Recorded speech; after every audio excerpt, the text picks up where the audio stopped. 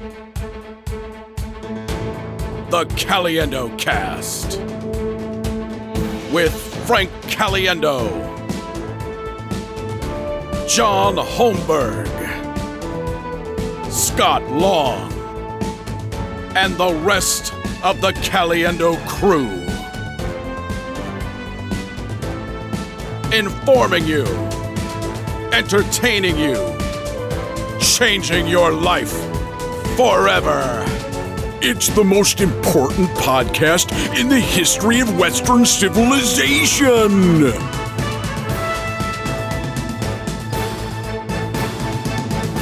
It's good enough. I don't know. Am I centered? Am I good? I don't know. Good enough. I don't see myself here. Nobody really. This isn't your therapy session, Scott. You don't have to start everything with that. I don't know. Am I centered? I'm not. Welcome to therapy, everybody. I'm not Hi. centered. Am I centered? Am I feeling good about me today? See, I'm not used to having a break and then coming back to something that's fun, but this is kind of a job. It has become, I mean, it really is. I'm used to just working on and off all the time. Yeah. And that's one of the things I was wondering and wanted to ask you about, John, because you've been doing a radio show for 75 long years. So when you get back to the studio, because you'll get back tomorrow, which is today and when the podcast is up. Have I missed work? When you get back in the studio, is it a chore at the beginning to get back? Toledo, back me rolling? up on this. First day is usually the easy one. Tuesday's the nightmare. Why? Time. We're all off. Yeah, your schedule's off because there's doing mornings and stuff, getting up at 4 a.m. You can't wait to not do that for a couple weeks. So you're not up. I'm up until 4. Your internal, really? Yeah. Oh, I'm a night person, so I stay up late and then sleep until like noon. Oh, I didn't. I had no idea of that because I've texted you fairly early. Oh, I'm going to continue. Yeah, and I usually am around, but I'll go right back to sleep. Yeah, what is your sleep schedule? Me? Usually I go to bed about 11, get up about 4:30, and then if I can get a nap in the day, like an hour or something, I'll try that. So you go on 5.5 hours. Most of the time. I think I'm probably somewhere around there because of pee stops in the morning or overnight going to pee. Oh, you got a lot of that? Is it a growing problem? It's a going problem. No, there's just a lot going on. I can't get back to sleep. Is it centered? Do you think Frank looks centered? Everybody? No, I will get up and then I can't fall back to sleep. Michelle's doing this. Michelle went to bed later than me last night because I'll wake up at 4 and then I can't get back to sleep, so I'll end up playing Candy Crush for hours. I am always amazed that I'll get a text from you when I'm working at like 5:15. Yeah, you're up. Yeah, I don't want to be. Yeah, but so she goes to bed the other night and she just lets out this burp directly at me. Classy. Like, yeah, she's capital K. Classy dame. Yeah. And she goes, and like one of these at the end. Oh, she had to push it over. So I go, what? She goes, oh, I burped. I'm like, I know. And I don't want to know what you ate because it was just horrific. And I'm thinking to myself, if I did that to her, I'm the biggest jerk in the world. But the coolest guy I've ever met. Yeah, Does she not like it when you do that stuff? No, I don't. I purposely keep all that stuff away. Megan Bodily functions. I have not farted in 15 years of knowing her in front of her. I don't. On purpose. I don't. We've talked about this before, not on this podcast, but I don't. Some people go to the bathroom next to each other. I don't want any of that. Scott, you don't. You're not that, are you? No, but I mean, there's plenty of flatulence. You and the wife, or just her? No, both of us. I mean, and my kids. I mean, the kids. It's cute for a while. It. I don't care how smelly it is. The kids, it's cute. Yeah. They'll just lift a leg and to rip me, it. It's sexual, not the farting part. I don't want to be reminded. Yeah, please tell me that area of that's my her point. Is a functioning. I want it to be like one of those mines that has those old westerns where they used to board up the mine. It's like can't enter, doesn't work anymore. It's abandoned. I want that thing to be abandoned forever, and I don't want to be reminded that it's still got life and iron ore down there. And when she reminds me, the one time Megan did she walked across the room and it accidentally let one of those go and just froze and stood there. And I'm looking at her like she did it in the exact same shape of Bigfoot When the Bigfoot pictures, when they always have that photo of him. The Bill Walton It was picture. yeah. And Bill and I'm like, just keep going. She goes, oh, I done. I'm like, go. And then so that's it. We just can't do that in front of each other. I spend time down there. I don't want to know that that's a functioning member of the system. It needs to be broken. You think that the back end is one thing, but see, Frank and I have had children. Oh God! And when you go into that room. And, my wife's like, well, are you going to film it? And I'm like, no, I'm not going to film it. It's not like I... Wait, she wanted you to film below the birth? The sheet? She wanted the baby coming out. She wanted to see. No, there's a lot of people that do that. I was never sent to Iraq as a field photographer for that kind of warfare. So then... I was like, I don't even want to see. And she's like, well, are you going to cut the umbilical cord? I'm not going to do any of that. And then the nurses believe, the nurses know that women are in all the pain. So they want to get the guys. Yeah. And I'm not even looking, I'm talking to her. I'm like way up there by her face. Yeah. Hey, can I help you? Ice chips, 1, 2, 3, whatever the numbers, push. And the nurse is like, hey, take a look. And I look for a second, and I'm like, oh, my God, don't ever do that to me again. But baboon, orangutan ass. It looks like an orangutan's ass. When the orangutans run away? Yes. That's what that looks like at that point. And I saw it, and I said, no more. No, there's please. no need for it. And putting a man through that is awful, and it's become PC to be. It is. I mean, women, that's what their bodies are supposed to do. We're not supposed to see it. No. I know my heart's beating. I don't need to crack it open and take a gander every once in a while. I know how the body works. It's more traumatic than the first 10 minutes of Saving Private Ryan. That's how traumatic it is. Okay, let me also mention to you that our grandfathers never even were in the hospital practically. No. They were at a bar passing out cigars. Yeah, golfing. And somehow we got put in that. I don't feel like men are helping in that situation. I'm glad I'm in the room. Hand me the baby. I love the baby. That's warm. But who are we benefiting? Yeah. I actually got in trouble.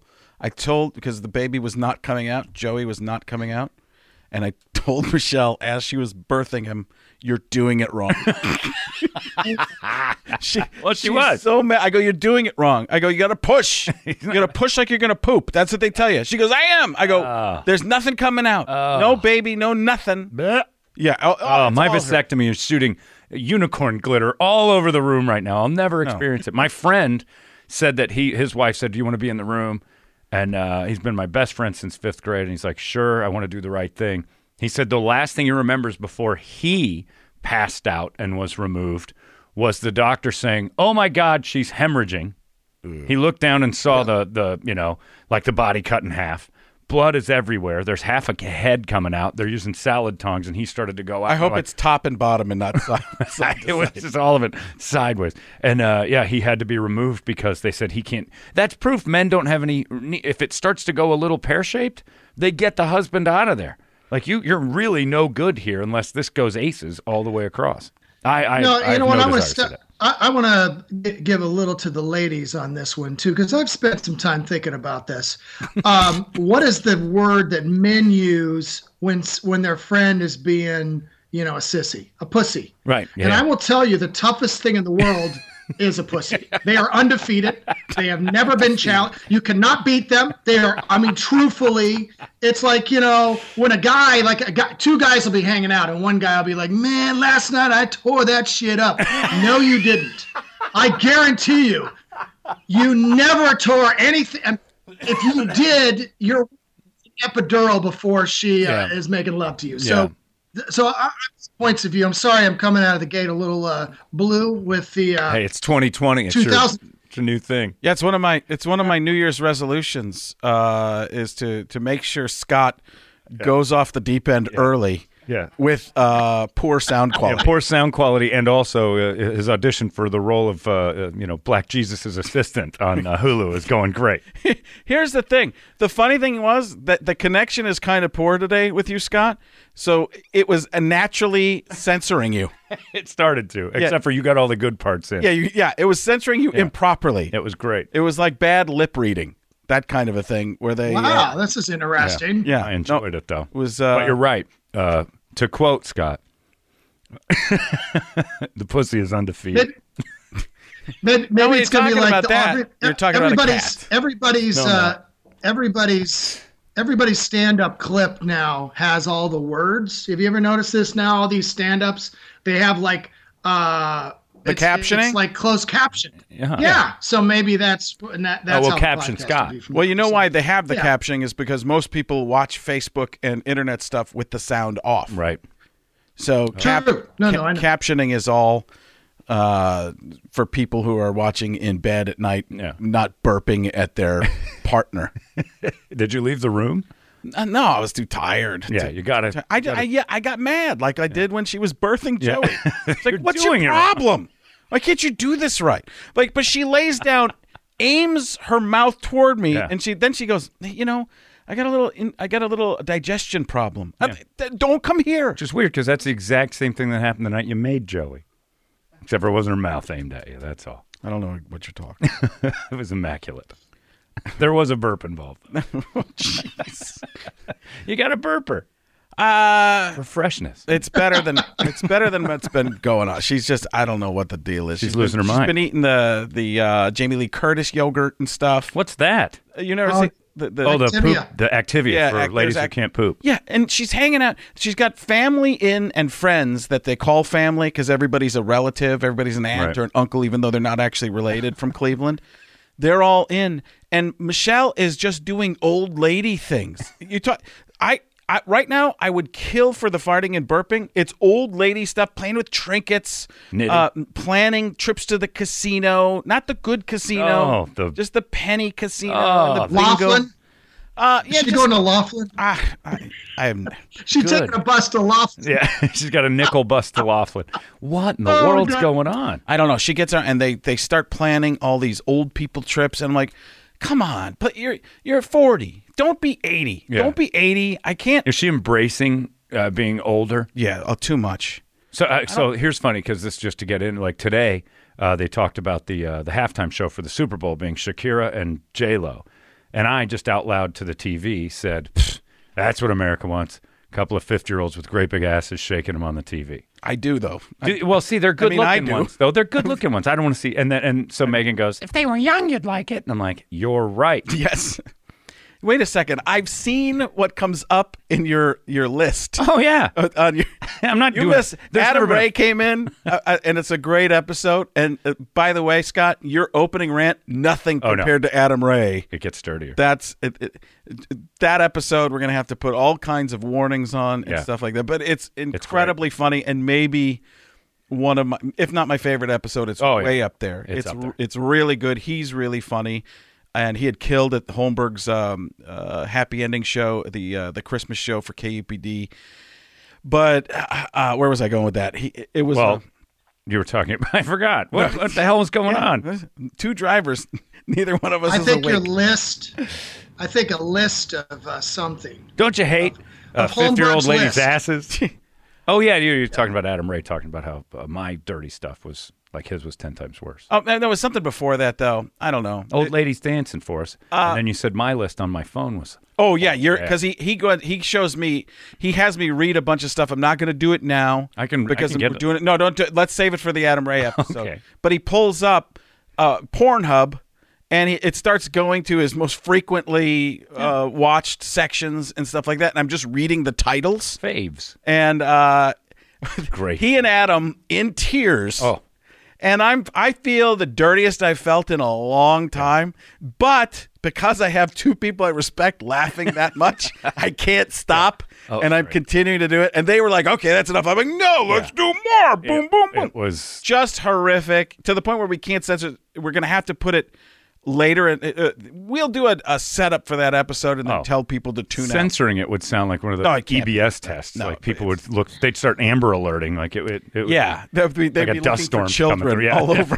All the kids are missing. Some kids in tornado shelters, all sorts of things. Whatever your local warning system is for your habitat, that beep would be that long. Yeah, it was. It was great. I can't believe you shared your favorite list, Holmberg. To me, that I have so much respect for you. Thank you. That you have just the pure cojones to not care at all how people perceive you. No, it's awesome. You know it makes you happy. Yeah. You know it makes you happy. And you know that a lot of other people have the same thing but would never be willing to do it. Right. And I can't think of anything else I would want to suppress more Really? than that. No, Doesn't listen, bother me 'cause Scott. it's a $1 billion industry. As We're I'm all doing it. As I'm going through it, I'm going, this is awful. Probably on mine too. Right. He's got it. I know. You've got it. I know. But suppressing it, why? We're all like, Because it's a $1 billion industry. children. Oh, There's a your big kids. the kids. That's probably true. The conscience. But guess what? kids- Joey's probably got it. Oh yeah. He had my phone for a while. Yeah. And because his broke, I just erased everything before I saw anything. Oh. I didn't even want to know. Toledo, tell him about your kid. Yeah, Toledo. You ever hear about I know Toledo's kid? I heard a little bit. Oh, this was a week of radio that I loved. So he's in these group checks. I don't know if Joey's in the same thing, but when he communicates with his buddies, it's all in group text. And so every one of them is in there. And as I'm leaving the podcast here, Frank, one night, I walk out to my car to the text of, your son is receiving gay porn now from my girlfriend. Yeah. And I'm like, great. But let me just speed No, it it up. should be this. Great. Great. He's receiving it from me. He's the receiver. Oh, no. So I'll speed it along because it's not just gay porn. No. It's the gayest, blackest, biggest porn I've ever seen. And I was dying because he's like, Toledo had to have that talk. And it's with a his screen son. capture. The kid filmed himself going through like his search. It's one of his buddies. weird. And so he sent it out to like 5 of his other buddies. Wait, now, so somebody sent this to him? Yeah. It wasn't Alex doing it. Okay. He got it sent to him. Okay. But he was in on it. Yeah, the kid. He wasn't How He old's your was son? in on it. He's in the group, man. How old's your Toledo's son is 4. Toledo? Yeah. Yeah. No, how old is he really? What, 14? He'll be 14 next Yeah. month. Brutal. Okay. See now, my son, at 11, the whole thing was at 11. If you grew up in the 70s or the 80s, you found out one of your buddies' uncle's neighbor had a Playboy in his toolbox, and you guys all were like bees to honey. And now my son and Toledo's and Frank's And me. all have it at the access to their hand, like right there. And I can't imagine how my mind would have been exploding. Oh. And I feel very confident that my son has no interest. And I know many of the listeners are like, oh, no. I'm telling you, unless there were naked Fortnite characters you told him that, I don't think he would have any interest See, you think at that all. Yeah. Yeah. you think that, Scott, and then like I don't know. a week before Christmas, you go and check his laptop, Yeah. and you see what he's been looking at, and you see a search, and you see it that it's done on Pinterest, and all it says is boobs. And I'm like, and I had to ask him, I'm like, Pinterest? Why are you searching for boobs on Pinterest? You know why? Because it's the J.C. Penney catalog Yeah. Is it? of the internet. I guess Uncle I never John followed through. taught him that. Uncle Like- John said you can hide it from Pops if it's on Pinterest. It's great. I love it. After listening to Toledo, I am thrilled if he's looking for boobs. Yeah, That will exactly. be No after kidding. listening Yeah. Oh, no, I'm excited there, too, yeah. That's less talking for Dad. That's a whole lot of less adapting. They But- know everything. My daughter of course they out do. F-bombs and the stuff that goes on. But isn't it weird, They though? see everything. Like what Scott said, it's everything you want to repress. But since we've been a species, we've done this, and we act like it's taboo. It's like Right. It's like eating. That's right. Since the invention of film, there's been pornography. Well, beyond before that, there were Cave drawings? boobs on cave walls. I'm sure of it. The first guy that did it, like if there was a Frank and a John and a Scott in a cave, one of us would have drawn boobs and gone, We go Berman on it. Cave Berman.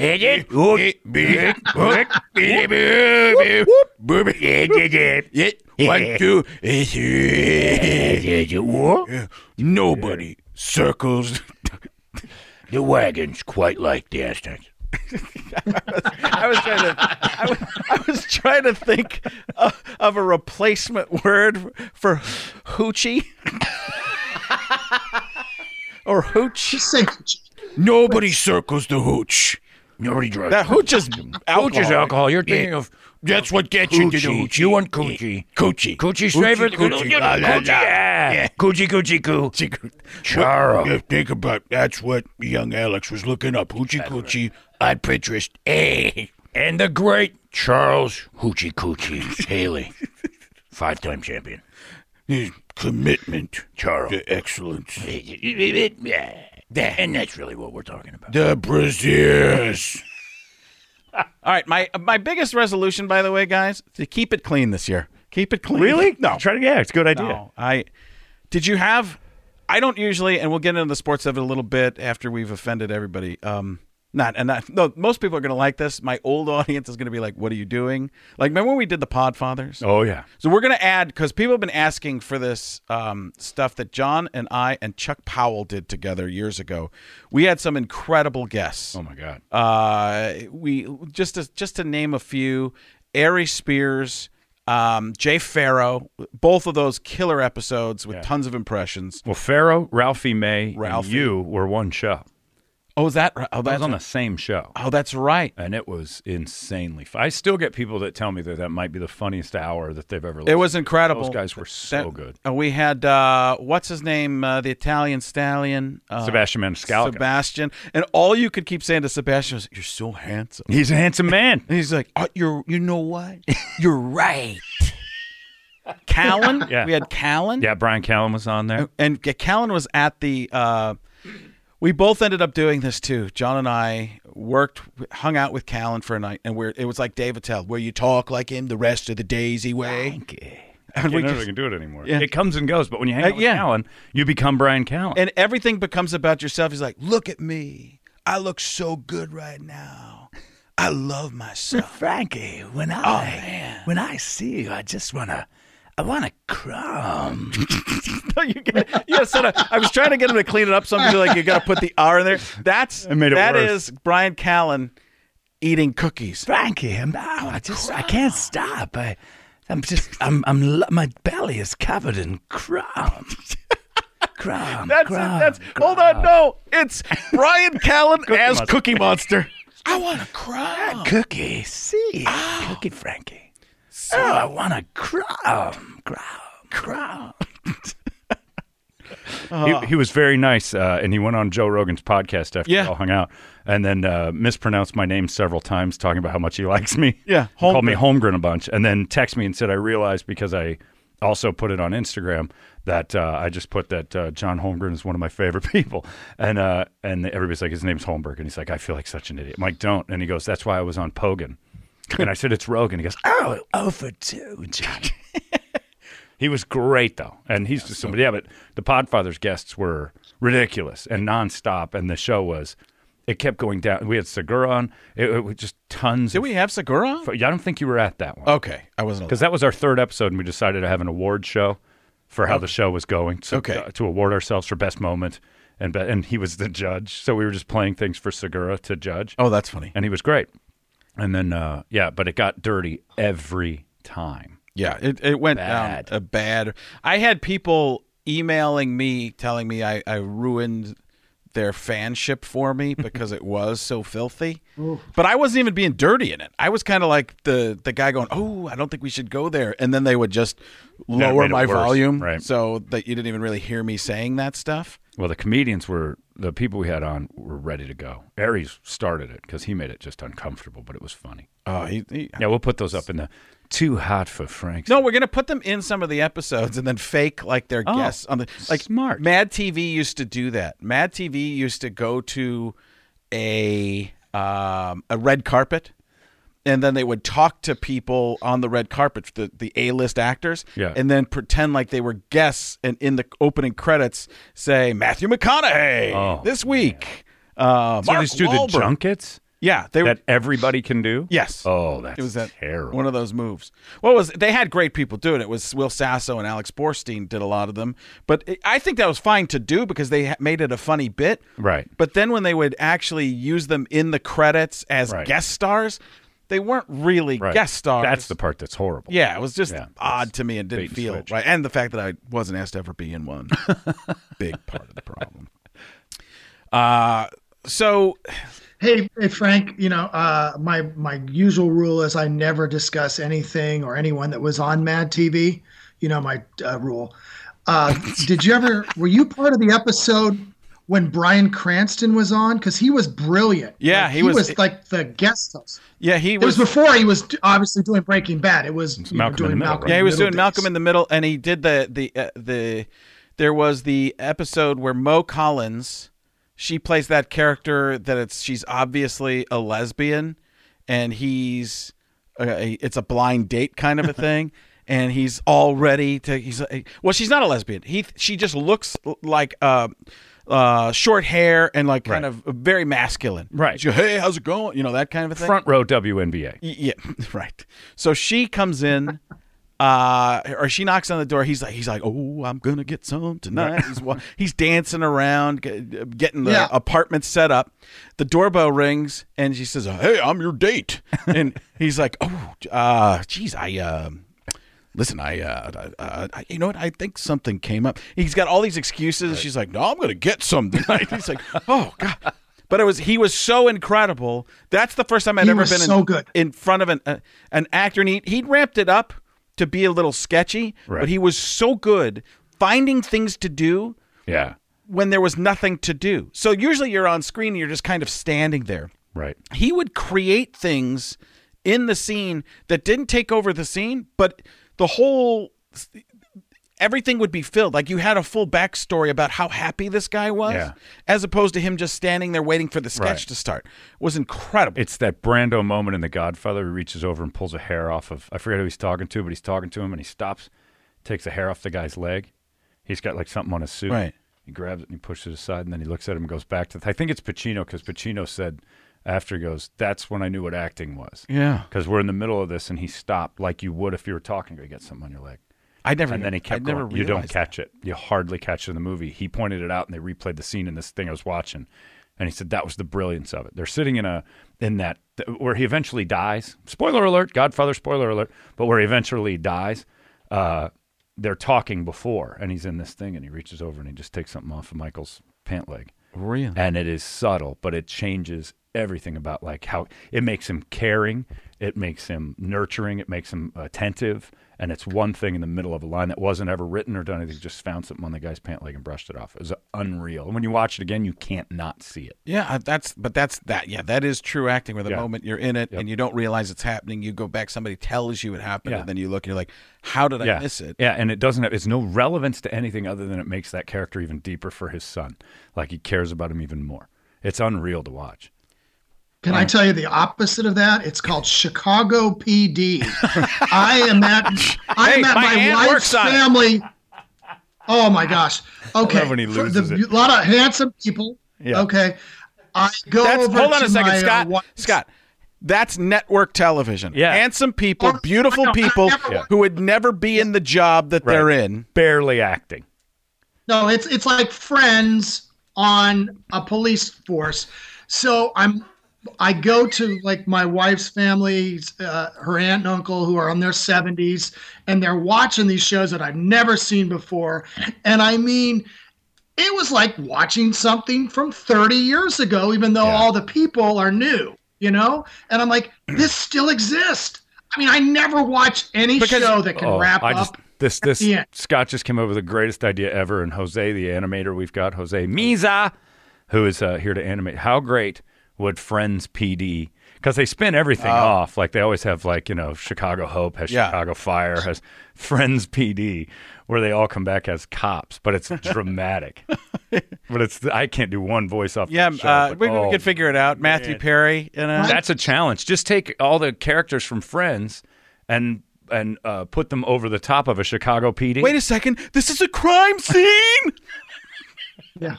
Just Chandler. Always worried about what he's seeing. What's going on with the crime scene? Where's your monkey? Tonight on Friends PD, the one with the dead body. The one with the one with the dead body. The next one with another dead body. I love Friends. Joey PD. shows up. Joey shows up for a drug bust, and it's Chandler. Chandler's got all these. It's too close to home. No, it's all even, too it's real. not even in the script. That's the show. That's the Godfather moment. Whoa. Where they just realize it's not acting; it's real. By the way, Jose Mesa, is it Mesa? Mesa, right? Mesa. Ken Mesa, white people. Mesa for wait a minute. I didn't what? Mesa for white people. Mesa. White people say it Mesa, and then Mexicans is Mesa. Mesa. Yes. Okay. Mesa. But most people that talk to you call you 514-035. Yes. That's exactly usually right. what's on his shirt. Oh. Okay. So you created the greatest animation. One of the best things that I've been a part of in a while, other than this podcast. The Avengers thing, so good, that you put together. That you didn't even know how to animate it. You animated, but in a very different style. I made you work up until the day before Christmas Eve, and I think you treated me like a real Mexican. It's okay that he says it, and we're allowed to treat him like that now. No, I won't, because somebody will clip it. But it was we started going. You thought it was going to be this small little thing, and so did I. I thought it was going to be quick, and then as we got into it, it was so well done. Yeah, so incredible. And I had people telling me they're like, "This is the best thing I've seen ever on Instagram." And wow. Yeah, it was a weird thing because I think it's going to come back. Like, it's one of those things that I'm going to play again next year, and that it got done too close to Christmas Eve. It needs to be done the week before, so you put it out and people absorb it the week before. I think that is what's going to happen with it in the future. Or we can actually probably edit it slightly and do some different things to it next year and pretend like it's make it an annual feature that you redo this. Yeah, or just add little update. Bits. It's so good. Yeah, it's so incredibly well done. Yeah, well, really I definitely, that was like, again, that was the first time I ever did that style. And I actually had a blast doing it because I hadn't done that before. And I mean, it was actually a lot of fun. It was probably one of the best things I've worked on myself. Yeah, it's so good. No, if anybody gets it's nobody's heard of anything else you've worked on. So yeah, well, and, best thing you've ever worked. Only Arizona, only state of Arizona. You know what? Just say gracias and but gracias, Paco, and then we'll get to the next one. I think though, Frank, that releasing it on that Christmas Eve, though, did help a lot because a lot of people have a lot of downtime during that morning. Yeah. So they just, people just look through those feeds constantly. Yeah, but I think it had potential. It got some decent look, but it was so, in the end, with Greg O'Connor's music behind it, he scored it. It was phenomenal. This is a guy who can just sit down and score music in moments to a 2.5 minute video. Just incredible. It's one of those things that even I watched it and I'm sitting there and I know you, so I know you're good at the stuff you're doing, and we've talked so many times about voice things, and I sat back and watched it. I'm like, this is one of those special ones. Yeah. This is just one of those magics. It's one take. Yeah, and then the animation on top of it. But I don't think young people get how hard it is to do one take. It's impossible. And you watch everybody else who does impression stuff, they just cut from impression to impression to impression, and I could have done each impression better, nailed a take on each one, and I don't know if young people would have cared. And it could be that. I think it gets to that point where it's so good it looks effortless, so it's viewed effortlessly. Yeah, there's a piece of that, and I think there's a lot to that one. Because it's that thing to me is like one of those. All right, those are those moments. That's that thing, or like that. But fantastic. Todd McFarlane, he loved it. Cool. Some big agents. Cool. What did Todd McFarlane say? He's like, that's a whole lot of awesomeness. Yeah, that's a whole lot of awesomeness. It is. But yeah, incredible job. And Jose's going to be animating a lot of stuff for us as we go and be part of what we're doing here. Since it just Frank, you were the Phil Hendry of impressionist in that, where it was like, how are you imagining able to do all these things? Because I think he's the gold standard. I worked in a room with him. Did you? Yeah, I worked at Westwood One for the shortest period of time, or not Westwood One, but I can't remember the name of it. I used to just go in and do voice work for him every Premiere. There you go. Thank you. And he had a little studio in there that they showed me. This was 20 years ago, and I got to watch him do something one time. He didn't like it. like when people stood in the windows and stuff. But he had a phone to his ear. He wouldn't even do technology. Really? Yeah, and he would hit a button to turn it off and on. He had it up on his ear. And when I watched him, he was playing the caller, the guest, himself, and then had another caller on the line that was arguing with all three. Unreal. And I don't know how he kept that straight. I can kind of run stuff like that on the radio every once in a while, but nowhere to that depth. Phil Hendry is by far the gold standard of keeping that stuff together and not goofing. It's amazing. Yeah. Yeah, and Frank, that thing that you're exactly right. What Frank did, that one take, you're like, man. And I think I think it would have been or could have been more appreciated if you'd have seen edits. The fact that it went through makes it seem like it's not that hard. Yeah, but I also figured out how we're going to do it in the future. We will do me as the full screen in the preview, and then you open it up, and then on like Instagram, IGTV, you see half and half. So half the screen is, you do it vertically, half the screen on the top is the whole cartoon, so it gets its own full screen, and then me on the bottom. Because people like to see, I'm doing these videos with Juliet right now where we just do impression back and forth. And it's more about the dad and daughter kind of thing in that moment, but people like to see that stuff on the screen. I almost think that it looked a little too professional for the Instagram stuff, because people are like, this is so well done, it doesn't belong here, but I'm not. You have been hanging around Callan too much. It's all too good. So good. So good. So good. Makes me want to crom. Crom. Crom. Crom. Hey. Crom. Harry Monster. Crom. You want to be me? I'm the best, Frank, but you're right there. What's up with you? Oscar the Crooch. No, it was really good. You know what? Watching you with your daughter, and the one I saw was the one where she was doing all the English and the Australian accents. It was I loved it, and what really stood out was she is so likable, especially when she's next to you. You're not that likable. I mean, you're not that likable. Next to her, I mean, she's like so likable. Her smile is so natural, and you feel like, oh my gosh, this girl she's loving what she does. Yeah. She hates being there. She doesn't want to be a part of it at all. I'm forcing her to, like today we did the John Madden one. I'm like, get over here. Yeah, you're making her. You're making my Instagram feed better. Yeah. She's like, not again. No, she's loving it. She's like, how many hits? How many? How much? How many views? But you're pure joy, and it's like why people like it, because they don't get to see that a lot. Like they see you as a goofy character, but then like you're really enjoying it. I'm enjoying the part where she's doing it and we're going back and forth, and it's almost this little bit of she wants to do it, but at the same time she's shy. Yeah. So I'm kind of pushing her to do it, and that's the relationship, and you get that feeling from it. Yeah, no, she's engaging.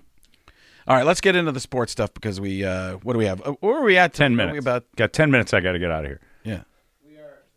We're at about 35 minutes. Perfect. Good. Perfect. Jerry Jones got fired. I was just going to say. I said it wrong, though. Jerry Jones fired Jason Garrett. That's the story of the day. And I am blown away. Again, I've been saying this WWE thing every week about the NFL. That this. By the way, I'm seeing more people make the same analogy that don't know that you were first. Well, thank you. Always. I wasn't. It's like saying 2 + 2 is 4 at this point. It's so obvious. They wait. Jerry Jones is a brilliant businessman and marketing machine. He waited for halftime of his division rivals playoff to become the story. I could not believe that was the biggest news that came out of the weekend. Yeah. It was incredible, and it was so calculated and perfect, because everybody's like, why aren't they firing Jason Garrett? This is and he's got till January 14th with his contract. So you're like, oh, he must be waiting for that just to give Jason all the extensions and everything that comes. Nope. He was waiting to screw the Eagles or whoever in his own division. Whoever did better than him. Right. His own division winner, to say, I'm still the biggest story in the NFC East. And he nailed it. I could not believe. I was trying to figure out while it was happening. I'm going, they couldn't have suppressed the information, because it would have started popping up all over, especially in this day and age. He just puts a press release out. They have to attack it at halftime of the playoff game about his rival. I just wanted to stand up and clap. Like, that's such a Vince McMahon move. That's such a heel turn. Just put one it's coming true in front of the other. You don't suppose that had something to do with it, is he didn't want to fire him for Christmas because people would have played that? I really don't. I think it's exactly what you said, why he really did. Yeah. I don't know if you're going for No, that's exactly what I thought. He did it to put a screw in the side of his rival. Yeah, especially the Eagles. It was like right there, like I couldn't believe Wildcard weekend. But they'd been interviewing potential McCarthy. Yeah. They had been interviewing. Who else did they have? Well, they had McCarthy, and they had I forget the other guy, but they had him in the building. And Marvin Lewis. That's right, Marvin Lewis. They had McCarthy stayed an extra day, and Jerry Jones made sure that everyone knew, hey, that went really well. We're going to keep him in Dallas for another day. Yeah, he hasn't fired Jason Garrett yet, so nobody knew what was going on. But when the announcement happened with about 45 seconds left in the first half of a relatively slow and boring Eagles-Seahawks game, boom. It's all about the Cowboys again, a team that didn't make the playoffs again, a team that roundly failed this year. I mean, everybody's talking about the Browns being a disappointment. Wow, that Cowboys team was everybody's favorite. And you knew it every time Troy Aikman did a game. Yeah. He was completely angry. Furious. Yeah, it was obvious. And Michael Irvin over on the NFL Network, all of them. And there wasn't a person who didn't say that they weren't not only going to win the East, but were a top 3 contender in the NFC to win the NFC. So they fell flat on their face harder than, maybe other than the Browns, harder than anybody else this year. No, even more the Browns. I look at the two jobs, and, okay, you got Jerry Jones. That's a huge boulder in not wanting that job. But that team is not only loaded, but they don't have a lot of problem people on that team. That's true. Like the old Cowboys, you look at the Browns and they've got 2 receivers from LSU that are, especially one of them, OBJ, that's always looking to cause problems. They don't have an offensive line. The Cowboys technically have one of the 2 or 3 best offensive lines in the NFL. They have a top 5 running back. They have a solid quarterback. They have a solid defense. Everything. They have a good receiver who doesn't cause a lot of problems. Everything, they have every ingredient. And then you watch the Eagles tonight and you go, oh my Lord, this team is horrendous. And then you think the Redskins are worse and the Giants are worse too. Yeah. And you're like, what a great job. Whoever steps in there should be able to sleepwalk their way to 10 wins. I still can't figure out Cowboys team didn't win. And now I'm sounding like Michael Irvin and Troy Aikman and Nate Newton and whoever else is discussing them. And I don't even like the Cowboys. Yeah. But it's remarkable. It's remarkable when you see that much talent. When you see that much talent, whether it's a single player or a team, and they disappoint that badly. You know what? Which doesn't make sense how it could happen, because with all the positive reinforcement of Jason Garrett, the clapper, he would have been a great 80s television ad. Just for the clapper. The lights just going on and off like crazy. And they stay off for him. Yeah. He loves it. Hey, great job, lights. I believe that these lights are not But you're right. He was a positive coach. He built everybody up, and everybody said maybe that's why there were no problems, is they all had too much confidence.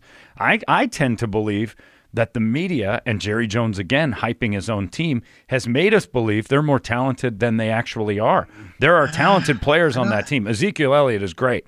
I'm not sure Dak Prescott is. I think he's above average and good. I said he's solid. He's solid. But Amari Cooper, that offensive line is pretty low. Yeah, they've got loaded spots, but I don't know. And we're looking at the NFL playoffs now, and we're seeing, as I was talking about the start of the year, everybody's going, let's go and run a Big 12 kind of offense, and all of a sudden it's smash mouth football. Yeah. Everybody on each other's throats. You look at Tennessee, they went into New England and just took a guy who's like a tight end. He's practically a tight end, and just ran over them. Yeah. He physically ran over them. The Ravens play that style. The Vikings did that to the Saints today. I mean, it's football. Yeah. It's old time smash football. Whoever is the most disciplined because the talent gets pretty close. It's drive and discipline. And whoever is the most disciplined, who makes the least amount of mistakes, turnovers, penalties, but you have to make your plays, you have to catch the ball, fundamentals. That's what it comes down to in the playoffs. We watched it fundamentally destroy the Bills because they played so good for 2.5 quarters, and then they went completely brain dead.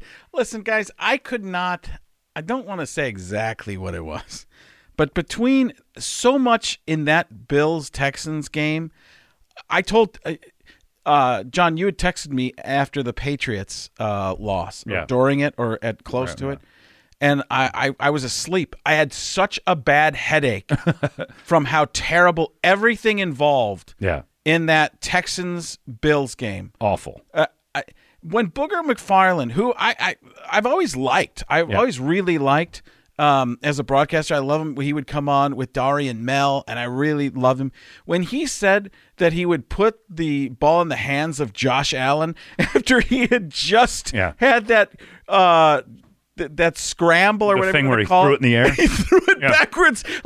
All I could think was J.R. Smith, not knowing how much. I couldn't think of J.R. Smith's name, but it was J.R. Smith dribbling out the end of regulation. Yeah, the whole game was over because he's like, I didn't know. Yeah, there were 2 minutes left, and he's acting like it's the last play of the game, but he'd made so many bad decisions. And right in that little time frame, though, because prior to that, he played a really good game. In the first half. Not a screw-up game. I won't say a good game, but he played a game where he just didn't. Better than we'd expected. He didn't blow it. And then in the second half, he looked like he looked scared to death. Like you could see, they'd show pictures of him.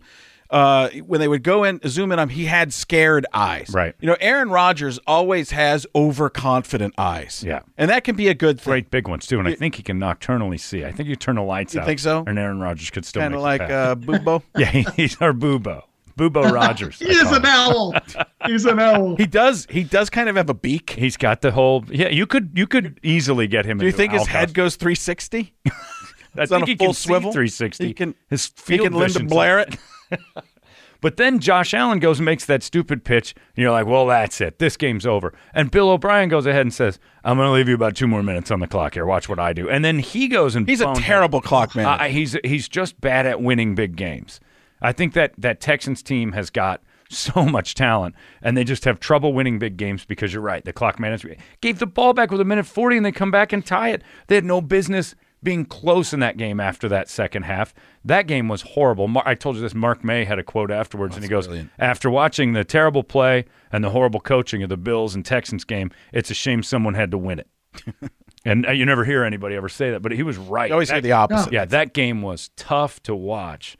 And I was mad. I was angry. I was angry at everything that was going on, from the faux compliments. That's when I get upset. To the actual gameplay. It was all. It's kind of why I like Aikman a lot. Is because when it's crap, he says this is garbage. And Tessitore and Booger kept trying to convince me this might be the greatest start to the playoffs of all time. And it was this is awful they're football. Company guys. Yeah. I told Frank, every time I watch them, I'm thinking this would be a great lead announcing crew for an ACC football game. Yeah. They make everything sound like college football. Yeah. It's way over the top, Tessitore. I used to listen to him do college. I'm like, he's a good college announcer. Yeah. There's a different voice for college and the energy of it. Gus Johnson is brilliant doing a college football game. But NFL, I don't know if he'd be as good. There's a reason why he does college. It's like the ESPN game day, college game day. Oh yeah, it's totally different vibe. That is the greatest show in, I think, all of sports. Yeah, it's incredible, but it works in the college atmosphere because you feel, hey, this is the energy. It's the perfect energy for the setting. You take that to the pros, you're like, it feels like the wrong thing here with a bunch of beer-bellied mustaches. Because it feels like everybody's about to chug a beer in the college show, and the professionalism of the pros is kind of a little more laid back. It wouldn't. You're right. It wouldn't. And work. the one guy I think that's going to change it all. I think it's going to be Pat McAfee. You think? I think. Oh yeah, because I see kids. Pretty great. Listen, I don't even always get what he's doing.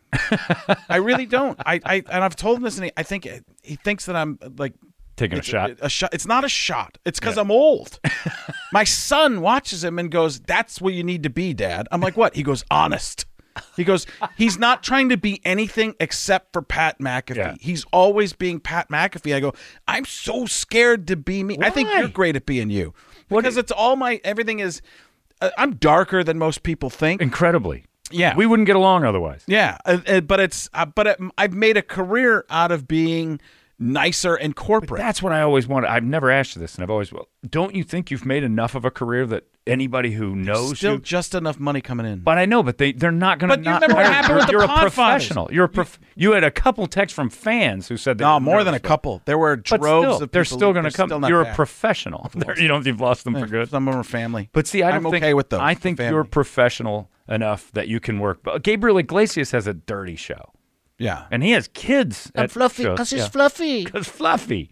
Yeah, I agree. I just get scared. I watch Jack Black do things, on screen in dirty or edgy stuff, and then he's on Nickelodeon. I've never seen someone. Cared. Like Disney Channel actors do crazy things, and then they're fine. The Pick of Destiny, the Tenacious D is the dirtiest thing I've ever seen. I've never met a man higher than Jack Black in my life.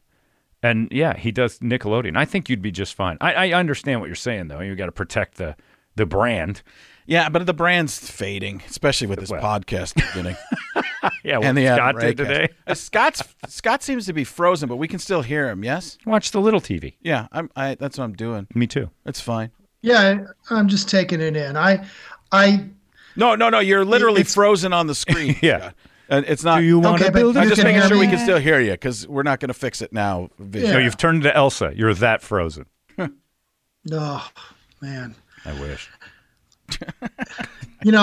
John, you have no idea about Frank and I's past. And Frank, for about 2 or 3 years, brought me out as his opener when we were doing clubs and a few theaters. He was really starting to blow up. And I was basically an R-rated act. It was really, that'll show you how good of a friend Frank was. He would have club owners go, "This guy's really funny. Why do you have him opening for you? He's too dirty." But I couldn't do a clean show then. So then one show we did one, and he's like, "You got to pull back." And this opening act, he was really good, and it was in the South. And I'm like, 10 minutes in, I am bombing, and I'm like, there's no way. So I went to the dirty stuff, got big laughs. Frank is pissed off at me. So the point is, I still don't talk to him. Yeah, by the time he froze him. No. By the time that I was clean, Frank had finally kicked me to the curb. Which made sense. He basically carried me for 2 or 3 years when I was a bad fit for him. Yeah. And I was going up there like, man, I'm going to blow it up. And I always tell the story of I opened for Frank at the Chicago Improv, and I did really well. It had just opened, this huge club, and they brought me in. They said, "You're so good, we're going to have you headline the Improv." And I'm like, all right, finally, because I had done a couple Improvs. So I come in, and at the last minute, they're like, "Hey, the Improv, their management wants to bring in Steve Byrne." Well, Steve Byrne at the time was not famous. He was just starting to hit. And I'm like, this son of a bitch, Steve Byrne, I am going to burn the floor. I am going to burn this stage up. And I went out, and I went dirty, and I was like Dane Cook on stage. I was physical and like moving and all this stuff. And I'm like, and I might as well have dropped the mic. And I'm like, yeah, you take that. Because I was so pissed, and I was like, at this point, I still thought I could become some kind of star. And this was the star breaker. Giving that up? This was it. Totally. Steve Byrne goes up, had no problem following me. He was so good. I'm like, son of a bitch. And that was the end. That was the end. And I never played another improv either, because I think his management probably heard this guy got up in front of me and was being a total like horrible feature act. And so it was like a great moment where you're like, okay, you burn a bridge. You're not as good as you think you are. And at that point, I just, I was like in the fetal position in my comedy career. and just went back to my own world. I was fine with it. I waited it out. 11 years later, Frank dusted me off and put me on this podcast. He Steve burned That's the story. Well, you still wrote on NFL on Fox and helped with some ESPN stuff, and just wouldn't be seen in public with. Right? Yeah, you can't let it be, and no credits either. You can't let it be known. I at that point I was calling myself the AAA comedy superstar. You know, like those guys that are like, you'll read in minor leagues, like in Toledo, and they've got like 45 home runs, like Ken Phelps or something, and you're like, why is this guy not in the majors? Somehow I wasn't good enough quite to play in the majors, but I was like awesome at AAA. So I was just playing all the AAA, making minor league money, and surviving. This is my therapy. Sorry. Yeah, no, it's fine. You're the Gary Scott of the podcast. You just put a fourth tier on that stadium and you're a mess. That's all it is. Those guys that I always just say, Steve Stone used to always say that's like the guys in the AA and AAA that can kill it. The only problem is it's something about the sky, because when you put a third and fourth tier on stadiums, they can't see, and something changes. And it's just the height of the stadium makes their game go away, which I absolutely love. But I think Frank likes you. I mean, he's writing me a note right now. It said, please cut Scott off. I don't have any access to that, but I will. Sorry. He froze the screen. He thought maybe somehow. He's trying to delete you. I don't know what's going on. So that's the Texans Bills game. Yeah. And Scott's history. Right. And you wonder why it didn't work out between the two of us. Then you had the Patriots-Titans, which was boring, but most of the world rejoiced. Before we get into that, we got to work on our Booger McFarlands. What? Which is very close to for next year. Oh, I was going to say, I was not told of this. No, we need it because it's very close to Charles Barkley with just madnisms. It's an unfunny Charles Barkley. Yes, and he over-enunciates some things. Mm-hmm. It's some real pronunciation. Yeah. But there's I keep getting people saying you got it. I think they're right. His diction is easy to follow. Yeah. The problem is when he talks, I get frustrated because he's always trying to tell me how great a game I'm watching, and sometimes it's just not that good. And I think Gruden kind of did that too, but Gruden sold it somehow. It's like, this guy is unbelievable, man. He's not in the game right now. He hasn't played for a month. Gruden was just happy to be there. He wasn't. It's authenticity. He wasn't. He loves football. He really does. And Booger's trying to tell me, no. You're watching something great, because that's when I know I'm not. It's the Pat McAfee, what my son said about Pat McAfee. Being authentic. It's real. You believe when he says that. And I watch some of the stuff Pat says, and I go, God, he's so honest. How do you do that? You just say the things you're actually Ricky thinking. Gervais hosting the Golden Globes. People can't stop authenticity. But you put an accent on somebody, and all of a sudden it's easier to say. But you look like an asshole. Right. It's less time doing it, isn't it? It doesn't matter. Who cares? It doesn't matter. Here's what we do. You like it? It's funny. I'm going to run you over with a car. Right. It'll be great. It'll be great. Fantastic. We'll follow it. We'll look in the rear view. We'll see you bleeding. We won't care. And then we'll run you over with a semi-truck. We all die. Doesn't matter. But in the end, let's go to good be. Right. But I don't believe in God. But atheist, gotta be. Don't really. Doesn't matter. What you need him for, really? He kills you anyway. Trash it. Right. Yeah. Don't be too bad. He doesn't believe in you. Don't care. Gonna really storm it, boy. I'll meet him. I'll tell him. Thanks. Childhood cancer. Great job. Knock, knock. But he. Knock. Who's there? Not God. Oh, not God. He's not coming, right? Why would I enter? Who knocked? Well, I guess we're going to find out. Satan. Hello. So, Dana Carvey? But yeah, Satan. Put that at the top. Yeah, you can't beat authenticity, and people always say, "How does Ricky get away with it?" Because he means it. And That's doesn't the care. difference. He's not, but he's not going for the laugh. He's not trying to punch you and make it go, "Oh, this will get him." He's telling you something you know might be a little true. Yeah. His true, authentic feeling, and then he's telling you, "Go F yourself." I can believe this all day long, and you can't argue it. I didn't make anything up. Authenticity wins every time.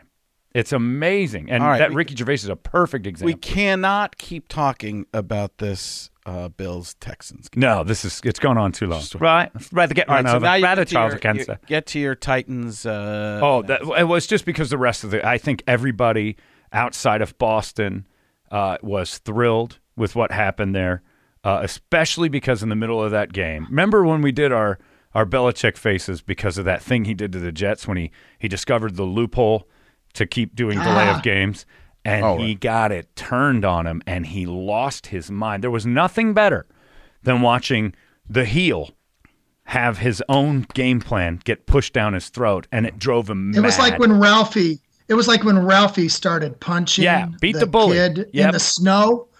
Oh, yeah. No, it was watching Bill Belichick cry was so Well, when the student nice. Beats the teacher. Yeah. A true moment of that. It was beautiful and boring. Neither team could really function too well. Everybody wants to say it was defense. It was inept offense, which I'm confused by everybody not recognizing the difference. There are great running teams. What I think you'll see next week, though, is the Titans-Ravens game is going to be two quality running teams. Boring the pants off of what people have come to love with the NFL, but old school football fans are going to like that game because it's going to be strategic. This thing with the Patriots and Titans was just who's going to screw up last. And it was it wasn't good football either. I mean, it wasn't. I didn't think was there any good football this weekend? The Saints and the Vikings had moments. The Saints and the Vikings, those are two teams that you could definitely see could win the Super Bowl. I've been on the Vikings all year. You really have. I felt like the Saints by far had the toughest draw of any of the teams. That was a bad deal. They would have whooped up on the Packers, I think, in the dome. Yeah. But the Vikings play in a dome, and they played the Saints a couple times in the last 3 years, and they've had miracle plays against the Saints. I feel badly for the Saints, but those were two really good teams going up against each other, and Kirk Cousins looked good. Yeah. Well-rounded teams. They had all aspects. Well-rounded. They running, had passing, good defense. Yeah. And smart coaches. Again, we always go back to that. The coaches in that game weren't going to be the reason why your head's shaking at the end like it was in the Texans and Bills game. You watch that thing and said, man, this is just quality football. We're pounding helmets together and seeing who comes out stronger in the end. And I think you're right. That game was probably the best of the four over the weekend. This Seahawks-Eagles thing, it's unfair to put that Eagles team on the field and then take Carson Wentz out, who's played a grand total of 9 minutes in the playoffs and he's got a Super Bowl ring. That's unbelievable. He's a starting quarterback. For the team since he got in the league. He's got 9 minutes playoff experience. The guy can't catch. But he didn't want to come out there. They made him go out, right? Well, it's a concussion. You can't come back. Right, but I mean, you're out. Oh, it's not his fault. I'm not saying that. I'm just saying that's just bad luck. That team just my Steelers. I complained all year. I'm like, you can't do anything with this offense. I think a team with as big a complaint, if not more, as the Eagles. They had everything go wrong for them. They're running 4th, 5th, 6th string guys out there that shouldn't have been playing, and they still managed a strong charge at the end of the year. So, and they ran the Seahawks right to the end. I mean, that's a better team. So I don't know. The Seahawks they scare me because I think that defense. They got some ability. I just found I had a tweet that went. This goes back to the Vikings Saints game, and I said, you remember the play that basically ended the game. The throw into the back of the end zone to Rudolph. Yeah, Rudolph. And then it was the Saints playing, who they made the pass interference reviewable for. Right. Now, I think they made the right call because that happens all the time. Yeah. But then they didn't make any type of moment where, hey, we're going to look at this. They just brushed over it, and they said, all scoring plays are reviewed. So I said this, help me here. The NFL makes a rule so they can review a pass interference play, then they don't review a possible missed PI call. Regardless of what the outcome would have been, that's interesting. And it got picked up by some other things. Right. It's the WWE aspect again. It's going to create talk tomorrow. Right. But wouldn't you take that moment and go, hey, we made this rule for you, Saints. We're going to look at it, let everybody know we're looking at it. It's true. And then go, no. It's not enough because it wasn't enough. There was separation and full arm extension, but it happens on every play. Right. It wasn't enough to overturn or at the very least just say they took a look at it. There's not enough to review. At least let us know that something unless the announcer screwed up on it. Could be. But the NFL, even still, the NFL will say, no, we looked at it in the booth real quick, didn't see a need to send it to New York. There's no that would be nice. Let's make that moment. That would Have be that nice moment. It's not even enough to review. Because you're right. We've seen it. We looked at it. The Saints being bumped out of it by something. I mean, even if they don't say anything, Sean Payton will be like, well, I wish they'd have looked at it, but I can't make a review in under 2 minutes. So I didn't even have the option, and this rule was supposed to be for us. The Saints getting jobbed on that, is more of the JFK conspiracy type thing. People want it to be bigger than it is when it's the Saints now. Yeah. Because the Minnesota Miracle. Yeah, the NBC guys didn't help it, though. No.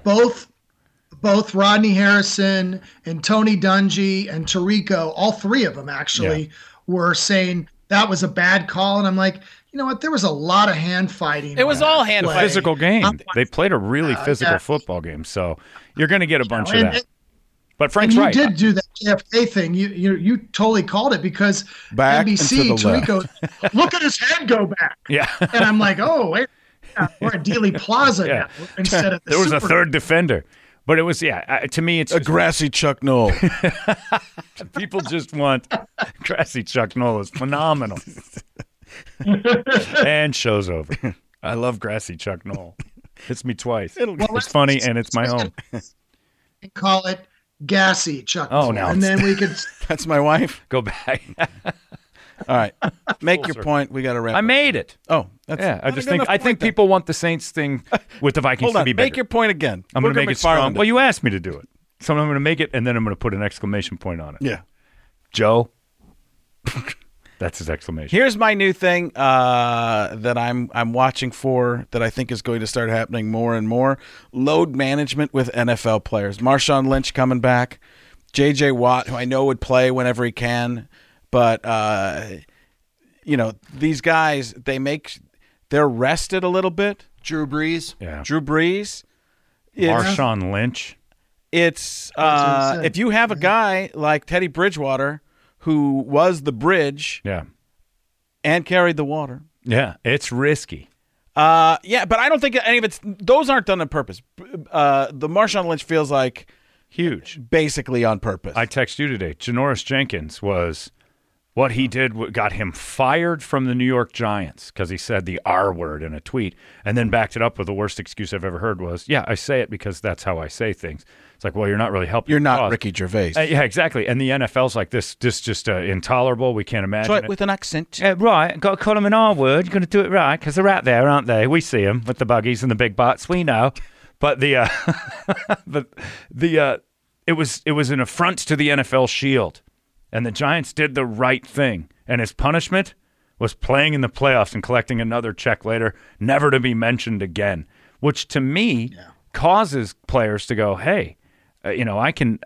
James Harrison did it with the Steelers a couple of years ago. There's been guys who have kind of jerked their way off of a team that's not going to do much and then just sits and waits on waivers. Yeah. I mean, Terrell Suggs didn't do it in a mean way, but he went to the Cardinals and said, guys, my last year, I'm not doing anything.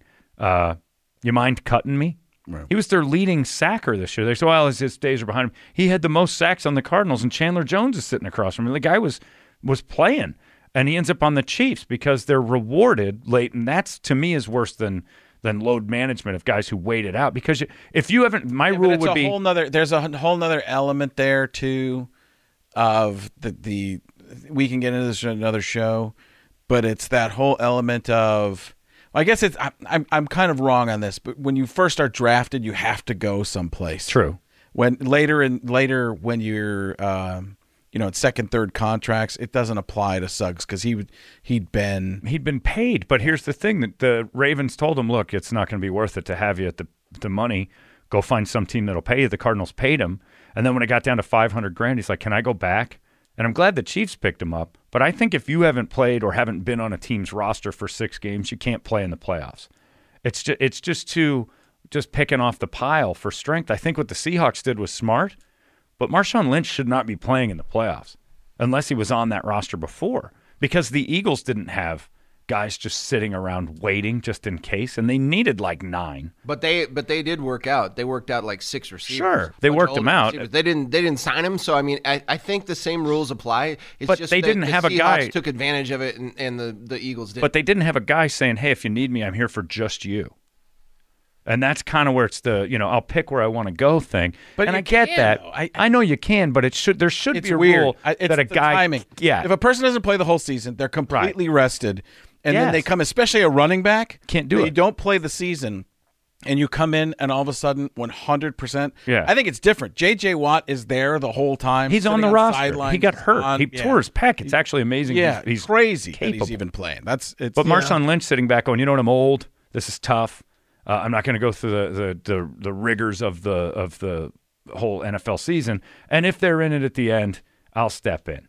And it's NBA load management. That's what I'm saying, 100%. And that's what everybody complains about with the NBA. Yeah, and there just isn't enough of this yet that you'll see more of it happen, and then people start going, I'll say this. You know what's going to really screw things up next year? I'm going to make a prediction for 2020 already. Yeah. The way Trevor Lawrence played for Clemson, and who knows what he's going to do in the championship game, because we're doing this before that, but the way he played for Clemson, I think there's going to be 5 or 6 teams NBA tanking in the NFL next year, more than there were this year, because that kid is legit. He's like 6'6" or 6'7". He's huge, and he's dominating. And fast. I see him take off. He made Ohio State's defense look slow by himself. Unbelievable. Yeah. They kept saying he was fast, and you never really saw it, and then all of a sudden you saw it. Legit scary good, and has been since the day he stepped on the field. And and I think there's going to be 4 or 5 teams going, we put our best effort out there. We win 4 games. Let's just not do that. And do what the Dolphins did, I think it's going to happen. I don't know if I'm Trevor Lawrence. I don't know why I'm not taking this to the courts and playing in the NFL. What else does he need to do? He's already won a national championship and might win a second.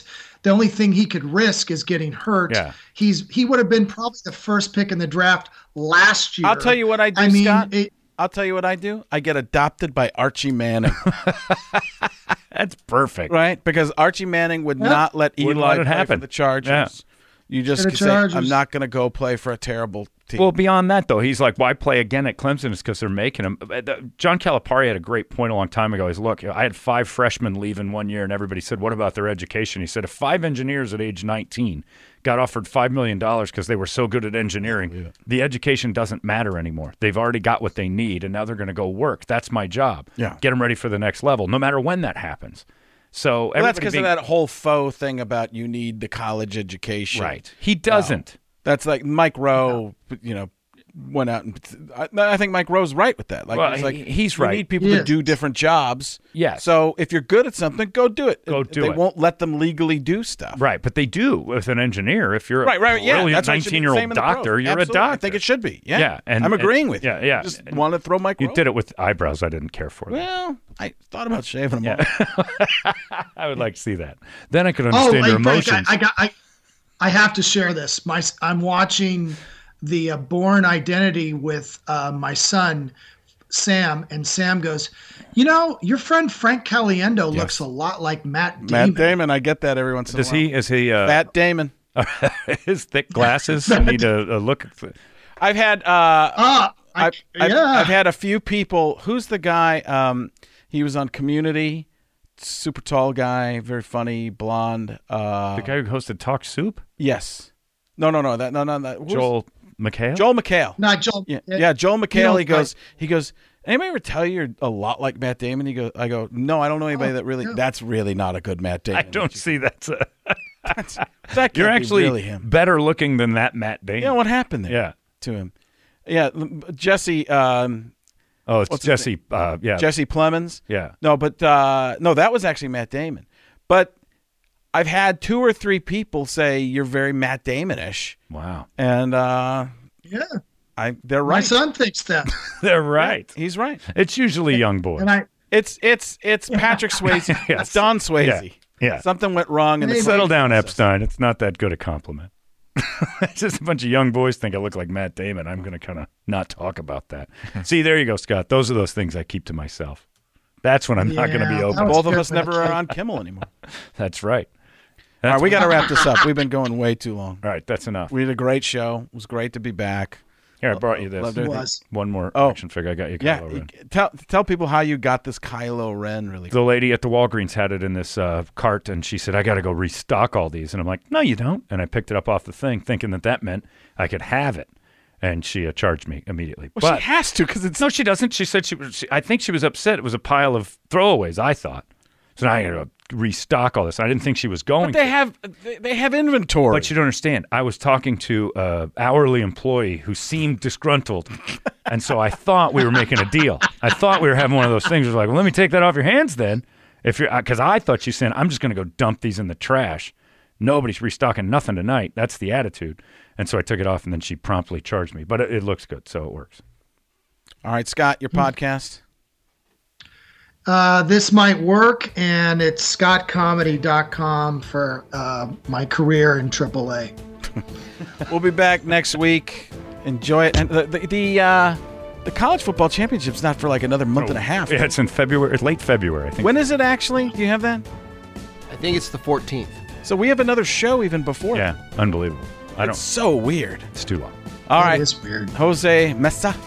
Misa. Thanks for...